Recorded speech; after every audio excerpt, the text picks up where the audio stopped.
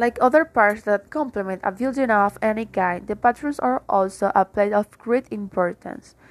The deliberate design that applies to the other parts of the building goes all the way to the bathrooms because they are fundamental to the human experience. Public bathrooms, in particular, must meet the diverse needs of people from different cultures or lifestyles. The bathroom is often the most used room in a building. The built-in need for privacy is exposed in public bathrooms. A large percentage of people don't feel safe in public bathrooms. Some are upset by the idea of using them, and others cannot use the bathroom because others occupy it.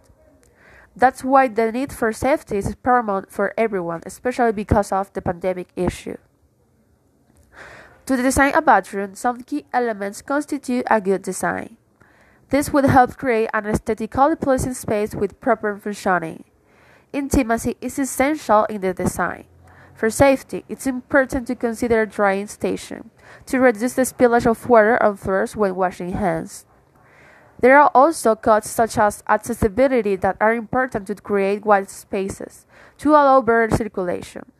Placing accessories such as mirrors at accessible heights, container for large waste, especially for public places, soap dispenser for better hygiene, etc. It's necessary to keep them in mind to obtain good result in both public and private bathrooms.